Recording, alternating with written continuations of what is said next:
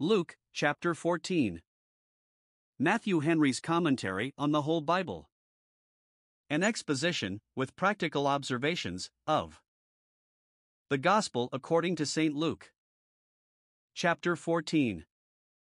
In this chapter we have 1. The cure which our Lord Jesus wrought upon a man that had the dropsy on the Sabbath day, and is justifying himself therein against those who were offended at his doing it on that day, verses 1 to 6. 2. A lesson of humility gives to those who were ambitious of the highest rooms, verses 7 to 11. 3. A lesson of charity to those who feasted the rich, and did not feed the poor, verses 12 to 14. For, the success of the gospel not foretold in the parable of the guests invited to a feast, signifying the rejection of the Jews and all others that set their hearts upon this world, and the entertainment of the Gentiles and all others that come to be filled with Christ, verses 15 to 24. 5. The great law of discipleship laid down, with a caution to all that will be Christ's disciples to undertake it deliberately and with consideration, and particularly to ministers, to retain their savor, verses 25 to 35. Luke 14 verses 1 to 6. In this passage of story we find 1. That the Son of Man came eating and drinking, conversing familiarly with all sorts of people, not declining the society of publicans, though they were of ill fame, nor of Pharisees, though they bore him ill will, but accepting the friendly invitations, both of the one and the other, that, if possible, he might do good to both. Here he went into the house of one of the chief Pharisees, a ruler, it may be, and a magistrate in his country, to eat bread on the Sabbath day, verse 1. See how favorable God is to us, that he allows us time, even on his own day, for bodily refreshments, and how careful we should be not to abuse that liberty, or turn it into licentiousness. Christ went only to eat bread, to take such refreshment as was necessary on the Sabbath day. Our Sabbath meals must, with a particular care, be guarded against all manner of excess. On Sabbath days we must do as Moses and Jethro did, eat bread before God, Exodus 18 verse 12, and, as is said of the primitive Christians, on the Lord's day, must eat and drink as those that must pray again before we go to rest, that we may not be unfit for that. 2. That he went about doing good. Wherever he came he sought opportunities to do good, and not only improved those that fell in his way. Here was a certain man before him who had the dropsy, verse 2. We do not find that he offered himself, or that his friends offered him to be Christ's patient, but Christ prevented him with the blessings of his goodness, and before he called he answered him. Note, it is a happy thing to be where Christ is, to be present before him, though we be not presented to him. This man had the dropsy, it is probable, in a high degree, and appeared much swollen with it. Probably he was some relation of the Pharisees, that now lodged in his house, which is more likely than that he should be an invited guest at the table. 3. That he endured the contradiction of sinners against himself, they watched him, verse 1. The Pharisee that invited him, it should seem, did it with a design to pick some quarrel with him. If it were so, Christ knew it, and yet went, for he knew himself a match for the most subtle of them, and knew how to order his steps with an eye to his observers. Those that are watched had need to be wary. It is, as Dr. Hammond observes, contrary to all laws of hospitality to seek advantage against one that you invited to be your guest, for such a one you have taken under your protection. These lawyers and Pharisees, like the fowler that lies in wait to ensnare the birds, held their peace, and acted very silently. When Christ asked them whether they thought it lawful to heal on the Sabbath day, and herein he is said to answer them, for it was an answer to their thoughts, and thoughts are words to Jesus Christ, they would say neither yet nor nay, for their design was to inform against him, not to be informed by him. They would not say it was lawful to heal, for then they would preclude themselves from imputing it to him as a crime, and yet the thing was so plain and self-evident that they could not for shame say it was not lawful.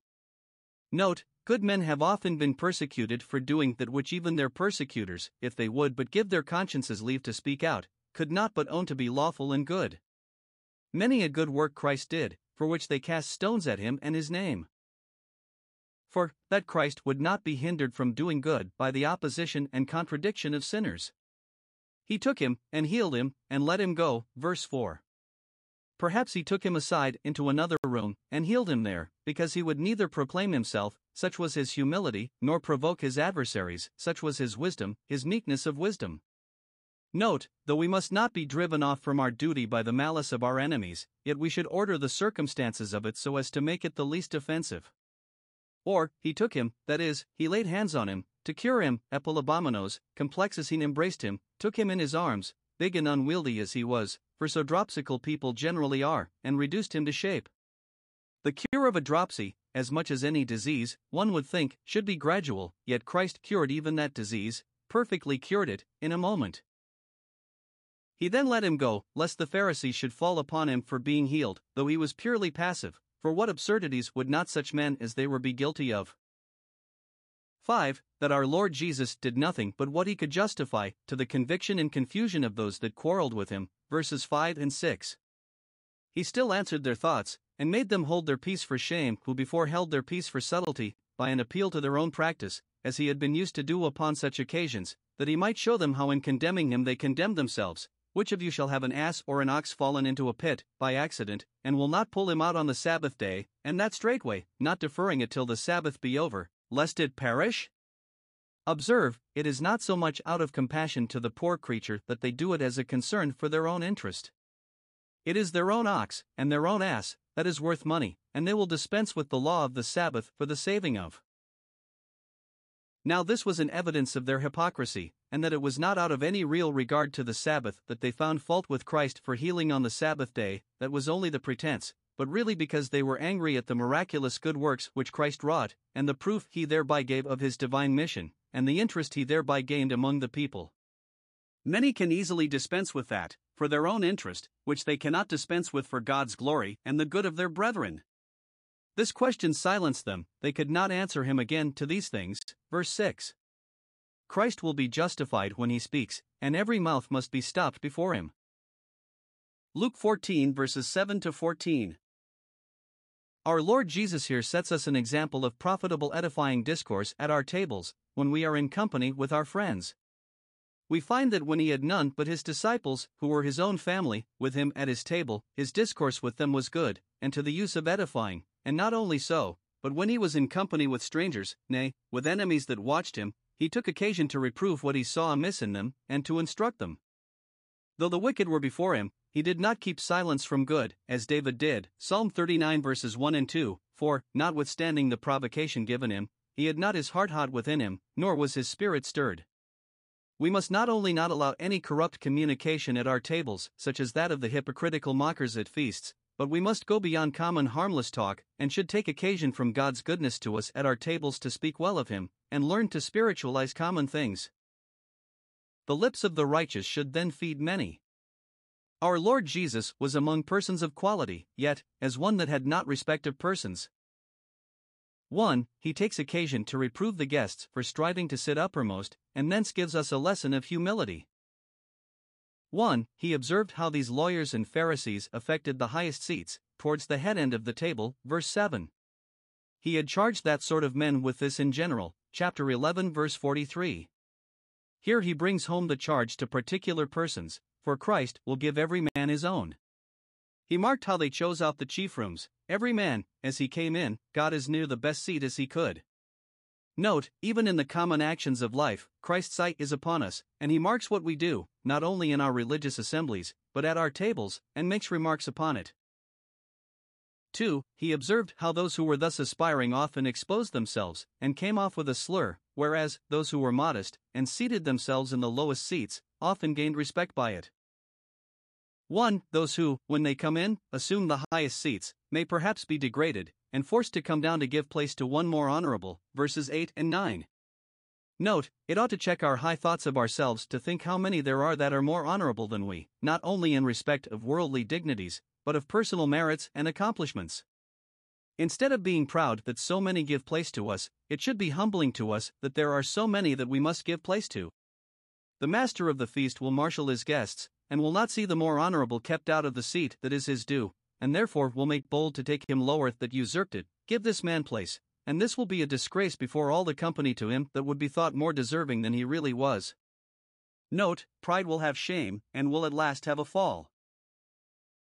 2. Those who, when they come in, content themselves with the lowest seats, are likely to be preferred. Verse 10. Go, and seat thyself in the lowest room, as taking it for granted that thy friend, who invited thee, has guests to come that are of better rank and quality than thou art, but perhaps it may not prove so, and then it will be said to thee, Friend, go up higher. The master of the feast will be so just to thee as not to keep thee at the lower end of the table, because thou wert so modest as to seat thyself there. Note, the way to rise high is to begin low, and this recommends a man to those about him. Thou shalt have honor and respect before those that sit with thee. They will see thee to be an honorable man, beyond what at first they thought, and honor appears the brighter for shining out of obscurity. They will likewise see thee to be a humble man, which is the greatest honor of all. Our Savior here refers to that advice of Solomon, Proverbs 25 verses 6 and 7, Stand not in the place of great men, for better it is that it be said unto thee, Come up hither, than that thou shouldest be put lower. And Dr. Lightfoot quotes a parable out of one of the rabbins somewhat like this. 3 men, said he, were bidden to a feast. One sat highest, for, said he, I am a prince, the other next, for, said he, I am a wise man, the other lowest, for, said he, I am a humble man. The king seated the humble man highest, and put the prince lowest. 3. He applied this generally, and would have us all learn not to mind high things, but to content ourselves with mean things, as for other reasons, so for this, because pride and ambition are disgraceful before men, for whosoever exalteth himself shall be abased, but humility and self-denial are really honorable. He that humbleth himself shall be exalted. Verse 11. We see in other instances that a man's pride will bring him low, but honor shall uphold the humble in spirit, and before honor is humility. 2. He takes occasion to reprove the master of the feast for inviting so many rich people, who had wherewithal to dine very well at home, when he should rather have invited the poor, or, which was all one, have sent portions to them for whom nothing was prepared, and who could not afford themselves a good meal's meat. See Nehemiah 8 verse 10. Our Savior here teaches us that the using of what we have in works of charity is better, and will turn to a better account, than using it in works of generosity and in magnificent housekeeping. 1. Covet not to treat the rich, invite not thy friends, and brethren, and neighbors, that are rich. Verse 12. This does not prohibit the entertaining of such, there may be occasion for it, for the cultivating of friendship among relations and neighbors. But 1. Do not make a common custom of it, spend as little as thou canst that way, that thou mayest not disable thyself to lay out in a much better way, in almsgiving. Thou wilt find it very expensive and troublesome. One feast for the rich will make a great many meals for the poor. Solomon saith, He that giveth to the rich shall surely come to want. Proverbs 22 verse 16. Give, saith Pliny, epist, to thy friends, but let it be to thy poor friends, not to those that need thee not. 2. Be not proud of it. Many make feasts only to make a show, as Ahasuerus did, Esther 1 verses 3 and 4, and it is no reputation to them, they think, if they have not persons of quality to dine with them, and thus rob their families, to please their fancies. 3. Aim not at being paid again in your own coin. This is that which our Savior blames in making such entertainments. You commonly do it in hopes that you will be invited by them, and so a recompense will be made you. You will be gratified with such dainties and varieties as you treat your friends with, and this will feed your sensuality and luxury, and you will be no real gainer at last. 2. Be forward to relieve the poor, verses 13 and 14. When thou makest a feast, instead of furnishing thyself with what is rare and nice, get thy table spread with a competency of plain and wholesome meat, which will not be so costly, and invite the poor and maimed, such as have nothing to live upon, nor are able to work for their living. These are objects of charity, they want necessaries, furnish them, and they will recompense thee with their prayers, they will commend thy provisions, which the rich, it may be, will despise. They will go away, and thank God for thee, when the rich will go away and reproach thee. Say not that thou art a loser, because they cannot recompense thee, thou art so much out of pocket. No, it is so much set out to the best interest, on the best security, for thou shalt be recompensed at the resurrection of the just. There will be a resurrection of the just, a future state of the just. There is a state of happiness reserved for them in the other world, and we may be sure that the charitable will be remembered in the resurrection of the just, for alms are righteousness. Works of charity perhaps may not be rewarded in this world, for the things of this world are not the best things, and therefore God does not pay the best men in those things, but they shall in no wise lose their reward, they shall be recompensed in the resurrection. It will be found that the longest voyages make the richest returns, and that the charitable will be no losers, but unspeakable gainers, by having their recompense adjourned till the resurrection. Luke 14 verses 15 to 24. Here is another discourse of our Savior's, in which he spiritualizes the feast he was invited to, which is another way of keeping up good discourse in the midst of common actions. 1. The occasion of the discourse was given by one of the guests, who, when Christ was giving rules about feasting, said to him, "Blessed is he that shall eat bread in the kingdom of God," verse 15, which, some tell us, was a saying commonly used among the rabbin. 1. But with what design does this man bring it in here? 1. Perhaps this man, observing that Christ reproved first the guests and then the master of the house, fearing he should put the company out of humor, started this, to divert the discourse to something else. Or 2. Admiring the good rules of humility and charity which Christ had now given, but despairing to see them lived up to in the present degenerate state of things, he longs for the kingdom of God, when these and other good laws shall prevail, and pronounces them blessed who shall have a place in that kingdom. Or 3. Christ having mentioned the resurrection of the just, as a recompense for acts of charity to the poor, he here confirms what he said, "Yea, Lord, they that shall be recompensed in the resurrection of the just, shall eat bread in the kingdom," and that is a greater recompense than being re-invited to the table of the greatest man on earth. Or 4. Observing Christ to be silent, after he had given the foregoing lessons, he was willing to draw him in again to further discourse, so wonderfully well pleased was he with what he said, and he knew nothing more likely to engage him than to mention the kingdom of God. Note, even those that are not of ability to carry on good discourse themselves ought to put in a word now and then, to countenance it, and help it forward. 2. Now what this man said was a plain and acknowledged truth, and it was quoted very appositely now that they were sitting at meat, for we should take occasion from common things to think and speak of those heavenly and spiritual things which in Scripture are compared to them, for that is one end of borrowing similitudes from them. And it will be good for us, when we are receiving the gifts of God's providence, to pass through them to the consideration of the gifts of His grace, those better things. This thought will be very seasonable when we are partaking of bodily refreshments. Blessed are they that shall eat bread in the kingdom of God. 1. In the kingdom of grace, in the kingdom of the Messiah, which was expected now shortly to be set up. Christ promised His disciples that they should eat and drink with Him in His kingdom. They that partake of the Lord's Supper eat bread in the kingdom of God. 2. In the kingdom of glory, at the resurrection. The happiness of heaven is an everlasting feast. Blessed are they that shall sit down at that table, whence they shall rise no more. 2. The parable which our Lord Jesus put forth upon this occasion, verse 16, etc. Christ joins with the good man in what he said, "It is very true, blessed are they that shall partake of the privileges of the Messiah's kingdom." But who are they that shall enjoy that privilege? You Jews, who think to have the monopoly of it, will generally reject it, and the Gentiles will be the greatest sharers in it. This he shows by a parable, for, if he had spoken it plainly, the Pharisees would not have borne it. Now in the parable we may observe 1. The free grace and mercy of God, shining in the gospel of Christ, it appears. 1. In the rich provision He has made for poor souls, for their nourishment, refreshment, and entertainment. Verse 16. A certain man made a great supper.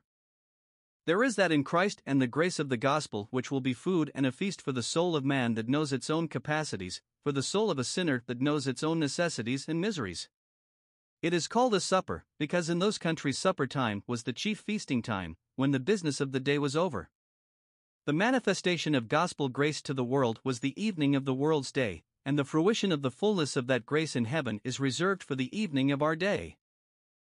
2. In gracious invitation given us to come and partake of this provision. Here is 1. A general invitation given, He bade many. Christ invited the whole nation and people of the Jews to partake of the benefits of His gospel. There is provision enough for as many as come. It was prophesied of as a feast for all people, Isaiah 25 verse 6. Christ in the gospel, as He keeps a good house, so He keeps an open house. 2. A particular memorandum given, when the supper time was at hand, the servant was sent round to put them in mind of it. Come, for all things are now ready. When the Spirit was poured out, and the gospel church planted, those who before were invited were more closely pressed to come, and presently, now all things are ready, the full discovery of the gospel mystery is now made, all the ordinances of the gospel are now instituted, the society of Christians is now incorporated, and, which crowns all, the Holy Ghost is now given. This is the call now given to us. All things are now ready. Now is the accepted time. It is now, and has not been long. It is now, and will not be long. it is a season of grace that will be soon over, and therefore come now, do not delay, accept the invitation, believe yourselves welcome, eat, O friends, drink, ye drink abundantly, O beloved. 2. The cold entertainment which the grace of the gospel meets with. The invited guests declined coming. They did not say flatly and plainly that they would not come, but they all with one consent began to make excuse. Verse 18. One would have expected that they should all with one consent have come to a good supper, when they were so kindly invited to it. Who would have refused such an invitation? Yet, on the contrary, they all found out some pretense or other to shift off their attendance. This bespeaks the general neglect of the Jewish nation to close with Christ, and accept of the offers of His grace, and the contempt they put upon the invitation. It also intimates the backwardness there is in most people to close with the gospel call. They cannot for shame avow their refusal, but they desire to be excused. They all automias, some supply harass, all straightway, they could give an answer extempore, and needed not to study for it, had not to seek for an excuse. Others supply nomies, they were unanimous in it, with one voice. 1. Here were two that were purchasers, who were in such haste to go and see their purchases that they could not find time to go to this supper. One had purchased land, he had bought a piece of ground, which was represented to him to be a good bargain, and he must needs to and see whether it was so or no, and therefore I pray thee have me excused. His heart was so much upon the enlarging of his estate that he could neither be civil to his friend, nor kind to himself. Note, those that have their hearts full of the world, and fond of laying house to house and field to field, have their ears deaf to the gospel invitation. But what a frivolous excuse was this! He might have deferred going to see his piece of ground till the next day, and have found it in the same place and plight it was now in, if he had so pleased. Another had purchased stock for his land. I have bought 5 yoke of oxen for the plough, and I must just now go and prove them, must go and try whether they be fit for my purpose, and therefore excuse me for this time. The former intimates that inordinate complacency in the world, this the inordinate care and concern about the world, which keep people from Christ and His grace, both intimate a preference given to the body above the soul, and to the things of time above those of eternity. Note, it is very criminal, when we are called to any duty, to make excuses for our neglect of it. It is a sign that there are convictions that it is duty, but no inclination to it. These things here, that were the matter of the excuses, were 1. Little things, and of small concern. It had better become them to have said, I am invited to eat bread in the kingdom of God, and therefore must be excused from going to see the ground or the oxen. 2. Lawful things. Note, things lawful in themselves, when the heart is too much set upon them, prove fatal hindrances in religion licitus primus omnes. It is a hard matter so to manage our worldly affairs that they may not divert us from spiritual pursuits, and this ought to be our great care. 2. Here was one that was newly married, and could not leave his wife to go out to supper, no, not for once. Verse 20. I have married a wife, and therefore, in short, I cannot come. He pretends that he cannot, when the truth is he will not. Thus many pretend inability for the duties of religion when really they have an aversion to them. He has married a wife. It is true, he that married was excused by the law from going to war for the first year, Deuteronomy 24 verse 5, but would that excuse him from going up to the feasts of the Lord, which all the males were yearly to attend? Much less will it excuse from the gospel feast, of which the other were but types. Note, our affection to our relations often proves a hindrance to us in our duty to God. Adam's excuse was, the woman that thou gavest me persuaded me to eat. This here was, the woman persuaded me not to eat. He might have gone and taken his wife along with him, they would both have been welcome. 3. The account which was brought to the master of the feast of the affront put upon him by his friends whom he had invited, who now showed how little they valued him. Verse 21. That servant came, and showed his lord these things, told him with surprise that he was likely to sup alone, for the guests that were invited, though they had had timely notice a good while before, that they might order their affairs accordingly, yet were now engaged in some other business. He made the matter neither better nor worse, but related it just as it was. Note, ministers must give account of the success of their ministry. They must do it now at the throne of grace. If they see of the travail of their soul, they must go to God with their thanks. If they labor in vain, they must go to God with their complaints. They will do it hereafter at the judgment seat of Christ. They shall be produced as witnesses against those who persist and perish in their unbelief, to prove that they were fairly invited, and for those who accepted the call, behold, I and the children thou hast given me. The apostle urges this as a reason why people should give ear to the word of God sent them by his ministers, for they watch for your souls, as those that must give account. Hebrews 13 verse 17. For the master's just resentment of this affront, he was angry, verse 21. Note the ingratitude of those that slight gospel offers, and the contempt they put upon the God of heaven thereby, are a very great provocation to him, and justly so. Abused mercy turns into the greatest wrath. The doom he passed upon them was, none of the men that were bidden shall taste of my supper. This was like the doom passed upon the ungrateful Israel, when they despised the pleasant land. God swore in his wrath that they should not enter into his rest. Note, grace despised is grace forfeited, like Esau's birthright. They that will not have Christ when they may shall not have him when they would. Even those that were bidden, if they slight the invitation, shall be forbidden. When the door is shut, the foolish virgins will be denied entrance. 5. The care that was taken to furnish the table with guests, as well as meat. Go, saith he to the servants, go first into the streets and lanes of the city, and invite, not the merchants that are going from the custom house, nor the tradesmen that are shutting up their shops. They will desire to be excused. One is going to his counting house to cast up his books, another to the tavern to drink a bottle with his friend. But, that you may invite those that will be glad to come, bring in hither the poor and the maimed, the halt and the blind, pick up the common beggars. The servants object not that it will be a disparagement to the master and his house to have such guests at his table, for they know his mind, and they soon gather an abundance of such guests. Lord, it is done as thou hast commanded. This refers to the calling of the Gentiles, to whom the apostles were to turn when the Jews refused the offer, and with them the church was filled. Now observe here. This refers to the calling of the Gentiles, to whom the apostles were to turn when the Jews refused the offer, and with them the church was filled. Now observe here. 1. The provision made for precious souls in the gospel of Christ shall appear not to have been made in vain, for, if some reject it, yet others will thankfully accept the offer of it. Christ comforts himself with this, that, though Israel be not gathered, yet he shall be glorious, as a light to the Gentiles. Isaiah 49 verses 5 and 6. God will have a church in the world, though there are those that are unchurched, for the unbelief of man shall not make the promise of God of no effect. 2. Those that are very poor and low in the world shall be as welcome to Christ as the rich and great, nay, and many times the gospel has greatest success among those that labor under worldly disadvantages, as the poor, and bodily infirmities, as the maimed, and the halt, and the blind. Christ here plainly refers to what he had said just before, in direction to us, to invite to our tables the poor and maimed, the lame and blind, verse 13. For consideration for the countenance which Christ's gospel gives to the poor should engage us to be charitable to them. His condescensions and compassions towards them should engage ours. 3. Many times the gospel has the greatest success among those that are least likely to have the benefit of it, and whose submission to it was least expected. The publicans and harlots went into the kingdom of God before the scribes and Pharisees, so the last shall be first, and the first last. Let us not be confident concerning those that are most forward, nor despair of those that are least promising.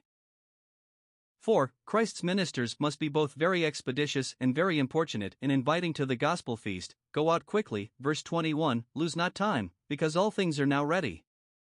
Call to them to come today, while it is called today, and compel them to come in, by accosting them kindly, and drawing them with the cords of a man and the bands of love. Nothing can be more absurd than fetching an argument hence for compelling men's consciences, nay, for compelling men against their consciences. In matters of religion, you shall receive the Lord's Supper, or you shall be fined and imprisoned, and ruined in your estate. Certainly nothing like this was the compulsion here meant, but only that of reason and love, for the weapons of our warfare are not carnal.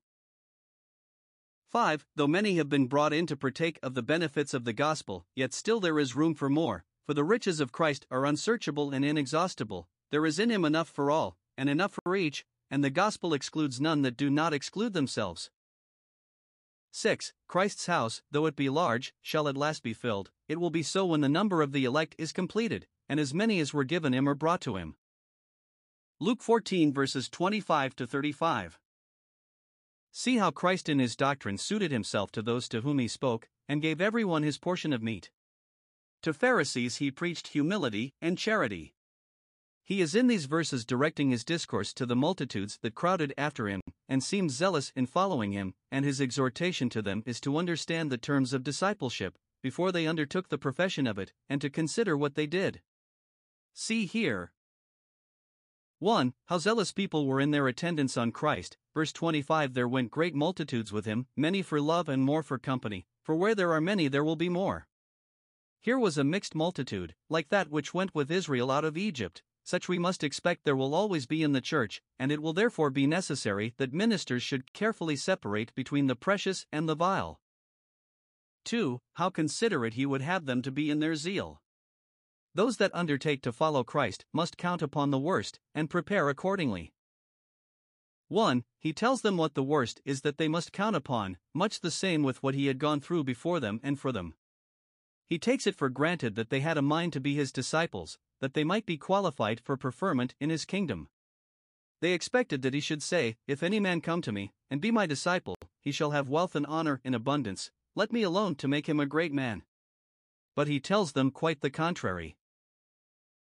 1. They must be willing to quit that which was very dear, and therefore must come to him thoroughly weaned from all their creature comforts, and dead to them, so as cheerfully to part with them rather than quit their interest in Christ. Verse 26. A man cannot be Christ's disciple, but he must hate father and mother and his own life. He is not sincere, he will be constant and persevering, unless he love Christ better than anything in this world, and be willing to part with that which he may and must leave, either as a sacrifice, when Christ may be glorified by our parting with it, so the martyrs, who loved not their lives to death, or as a temptation, when by our parting with it we are put into a better capacity of serving Christ. Thus Abraham parted with his own country, and Moses with Pharaoh's court.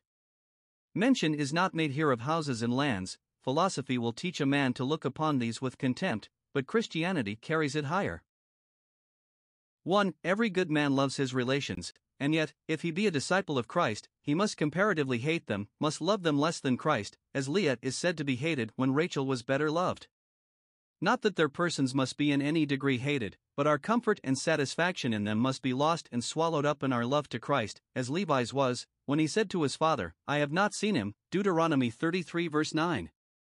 When our duty to our parents comes in competition with our evident duty to Christ, we must give Christ the preference. If we must either deny Christ or be banished from our families and relations, as many of the primitive Christians were, we must rather lose their society than his favor.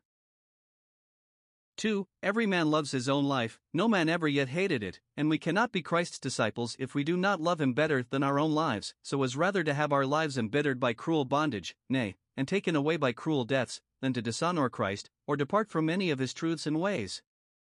The experience of the pleasures of the spiritual life, and the believing hopes and prospects of eternal life, will make this hard saying easy.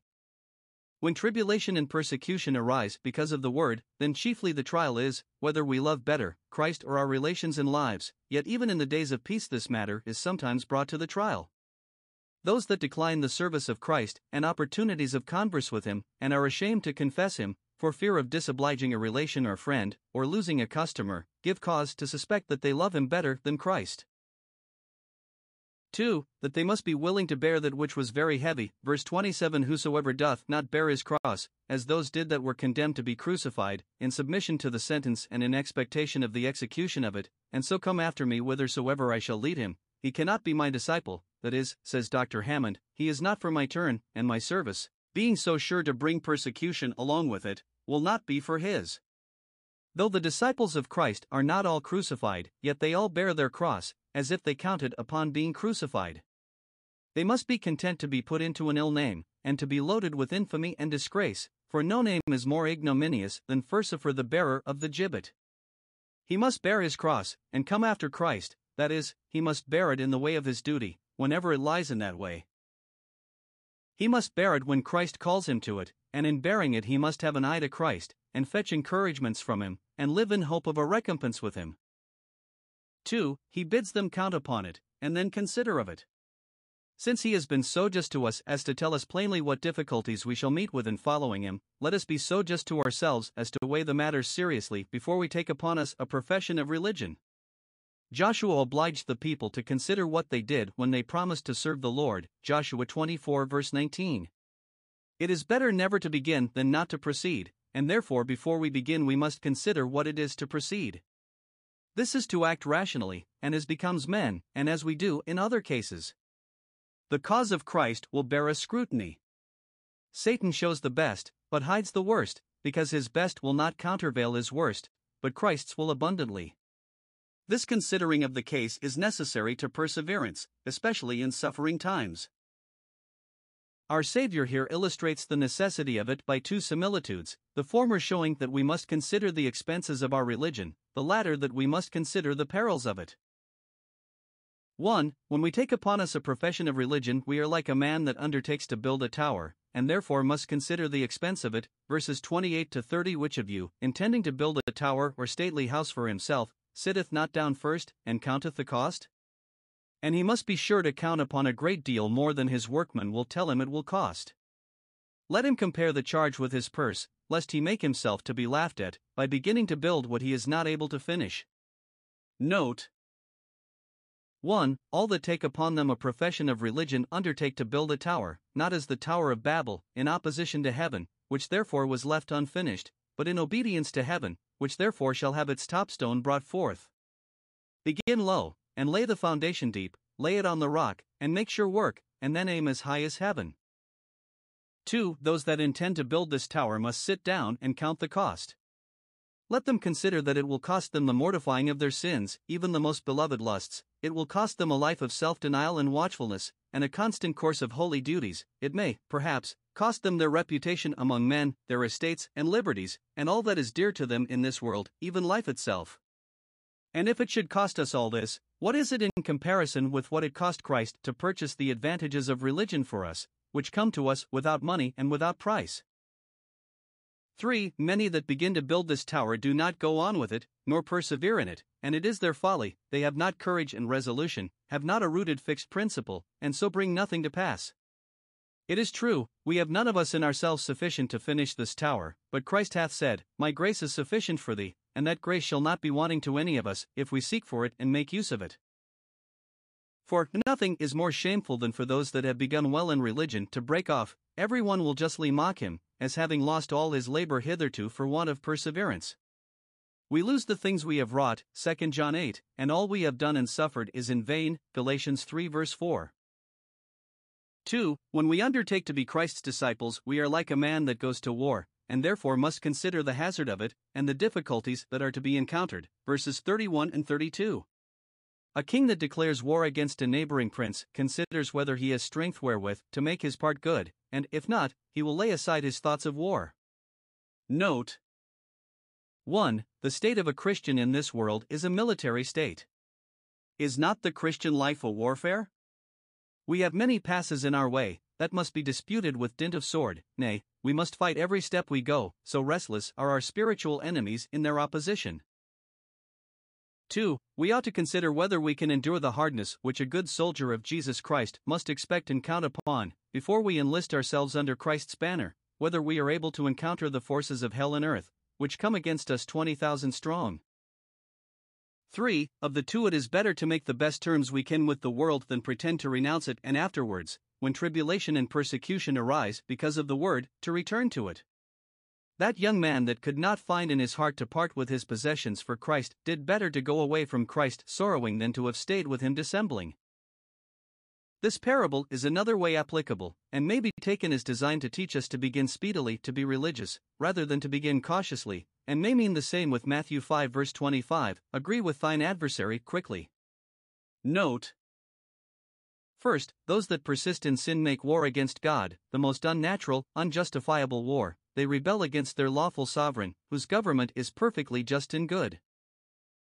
Secondly, the proudest and most daring sinner is no equal match for God. The disproportion of strength is much greater than that here supposed, between 10,000 and 20,000.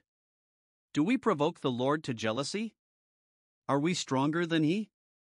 No, surely, who knows the power of his anger? In consideration of this, it is our interest to make peace with him. We need not send to desire conditions of peace, they are offered to us, and are unexceptionable, and highly to our advantage. Let us acquaint ourselves with them, and be at peace. Do this in time, while the other is yet a great way off, for delays in such a case are highly dangerous, and make after applications difficult. But the application of this parable here, verse 33, is to the consideration that ought to be exercised when we take upon us a profession of religion. Solomon saith, with good advice make war, Proverbs 20 verse 18, for he that draws the sword throws away the scabbard. So with good advice enter upon a profession of religion, as those that know that except you forsake all you have you cannot be Christ's disciples, that is, except you count upon forsaking all and consent to it, for all that will live godly in Christ Jesus must suffer persecution, and yet continue to live godly. 3. He warns them against apostasy and a degeneracy of mind from the truly Christian spirit and temper, for that would make them utterly useless, verses 34 and 35. 1. Good Christians are the salt of the earth, and good ministers especially, Matthew 5 verse 13, and this salt is good and of great use. By their instructions and examples they season all they converse with, to keep them from putrefying, and to quicken them, and make them savory. 2. Degenerate Christians, who, rather than part with what they have in the world, will throw up their profession, and then of course become carnal, and worldly, and wholly destitute of a Christian spirit, are like salt that has lost its savor, like that which the chemists call the caput mortuum, that has all its salts drawn from it, that is the most useless worthless thing in the world. It has no manner of virtue or good property in it. 1. It can never be recovered. Wherewith shall it be seasoned? You cannot salt it. This intimates that it is extremely difficult, and next to impossible, to recover an apostate, Hebrews 6 verses 4 to 6.